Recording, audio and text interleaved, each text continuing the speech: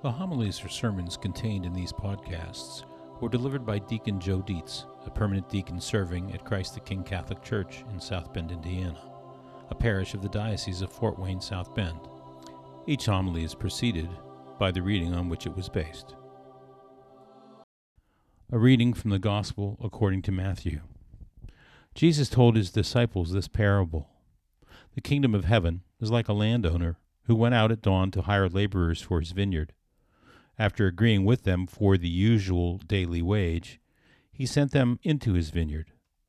Going out about 9 o'clock, the landowner saw others standing idle in the marketplace, and he said to them, "You too go into my vineyard, and I will give you what is just." So they went off. And he went out again around noon and around 3 o'clock and did likewise. Going out about 5 o'clock, the landowner found others standing around and said to them, "Why do you stand here idle all day?" They answered, "Because no one has hired us." He said to them, "You too go into my vineyard." When it was evening, the owner of the vineyard said to his foreman, "Summon the laborers and give them their pay, beginning with the last and ending with the first." When those who had started about 5 o'clock came, each received the usual daily wage. So when the first came, they thought that they would receive more, but each of them also got the usual wage. And on receiving it, they grumbled against the landowner, saying, "These last ones worked only 1 hour, and you have made them equal to us, who bore the day's burden and the heat." He said to one of them in reply, "My friend, I am not cheating you. Did you not agree with me for the usual daily wage? Take what is yours and go. What if I wish to give this last one the same as you? Or am I not free to do as I wish with my own money? Are you envious because I am generous? Thus, the last will be first, and the first will be last." The Gospel of the Lord. You know, when we hear Jesus tell these gospel parables, I think it is natural for us to want to identify with one or more of the characters in the story, and I routinely try to align myself with one of the good guys, wanting to be the Good Samaritan and not those that leave the robbed victim in the ditch, or in the case of last week's gospel, identifying with the servants who report the wicked one as opposed to the one without mercy, and so on. But I have to admit, when in the past I have heard this gospel of the workers in the vineyard, try as I might, I have always identified with the grumblers. My sense of fair play could easily understand their point, that it was unfair for those that worked 1 hour to be paid the same wage as those that had worked all day. But finally, after all these years, as I prayed over this reading this week, I believe the Holy Spirit gave me an insight to help me better understand the point of this parable. To illustrate, imagine that a family of 6 is going to Disney World for a vacation. In this family, there are 4 children, ages 6, 8, 10, and 12. And as you probably know, Disney has a variety of rides and attractions geared specifically toward these age groups. But let's say that when this family got to the Magic Kingdom, the parents decided that the 12-year-old would be allowed to go on all the rides, but on a sliding scale, the younger children would go on fewer rides, with the 6-year-old only being allowed to go on a few. The reason being that the 12-year-old had been in the family longer, and therefore was entitled to have a better time than the 6-year-old, who had been in the family only half as long. How do you think that would have gone over?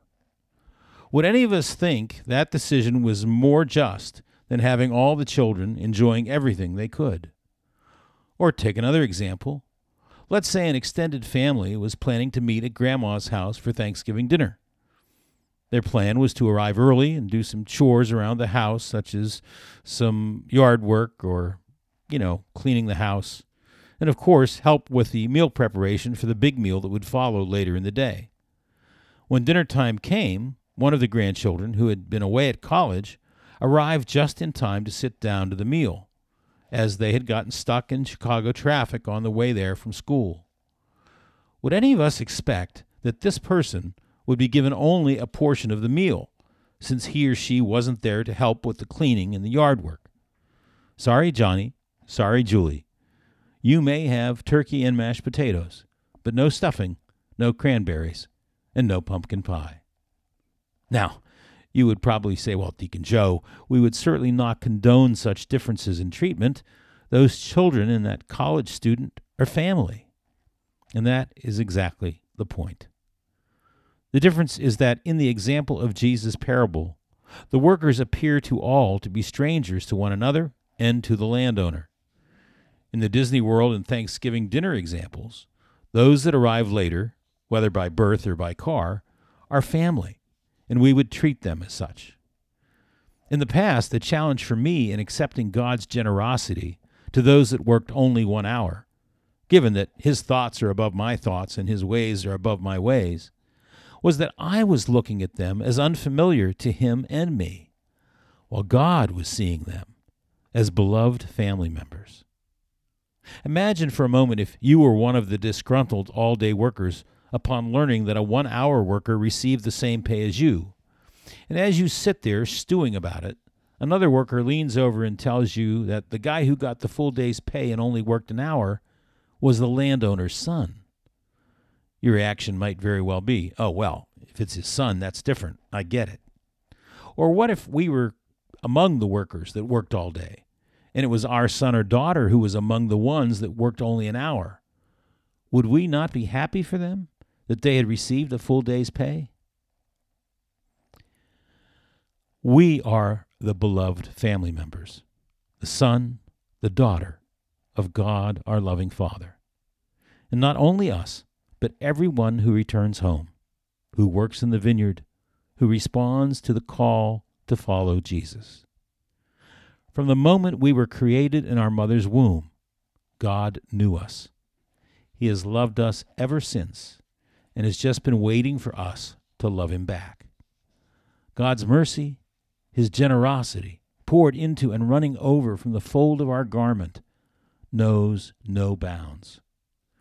Part of the challenge for us is that often we see God as a businessman or a taskmaster, laying out rules and requirements and making demands on our freedom, our time, and our resources. But that's not who God is.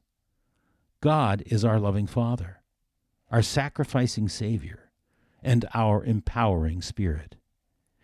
He is the source of our freedom, both in creating it and in preserving it. He has given us time on this earth to make a choice for him or against him, and has given us the resources with which to demonstrate that choice, not only with our words, but with our actions. He alone knows with certainty what opportunities we have been given and the choices we have made, and still he welcomes us into the kingdom at any moment in our lives as he gives generously from his great store of grace. This parable is directed at the Pharisees, who were so preoccupied with status and position that emphasized the regulations of the law over the heart of its meaning and purpose, that God desires mercy, not sacrifice. And although the Pharisees were the targets, we must be careful that their traits do not rub off on us. We learn to love by observing, appreciating, and experiencing the love of those that have loved and continue to love us. Our response to this parable should not be, wow, I really get that those guys are ticked off. But wow, how can I learn to love as God loves, with a generous and merciful heart? Father Larry Richards used to say, everyone wants mercy for themselves, but justice for everyone else. And while there is certainly ample scriptural evidence of a judgment day, and I believe that day will come, Jesus gives us plentiful examples of a loving, merciful God and Father, because he knows we will learn love and mercy more from our experience of love and mercy than from the threat of consequences for failing to do either. For our goal is not a daily wage, but eternal life, in the kingdom of heaven, where we will bask in the awesome wonder of the glorified presence of the God of the universe. It will be a joy so wonderful, so complete, so fully absorbing, that we will only have thoughts of praise and thanksgiving on behalf of ourselves and those around us.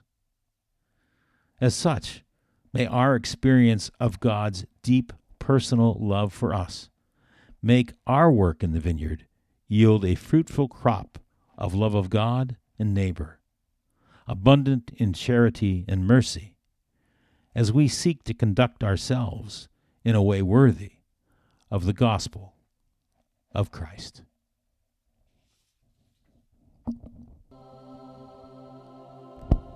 For questions or comments on this homily, write to deaconjoe2017@gmail.com.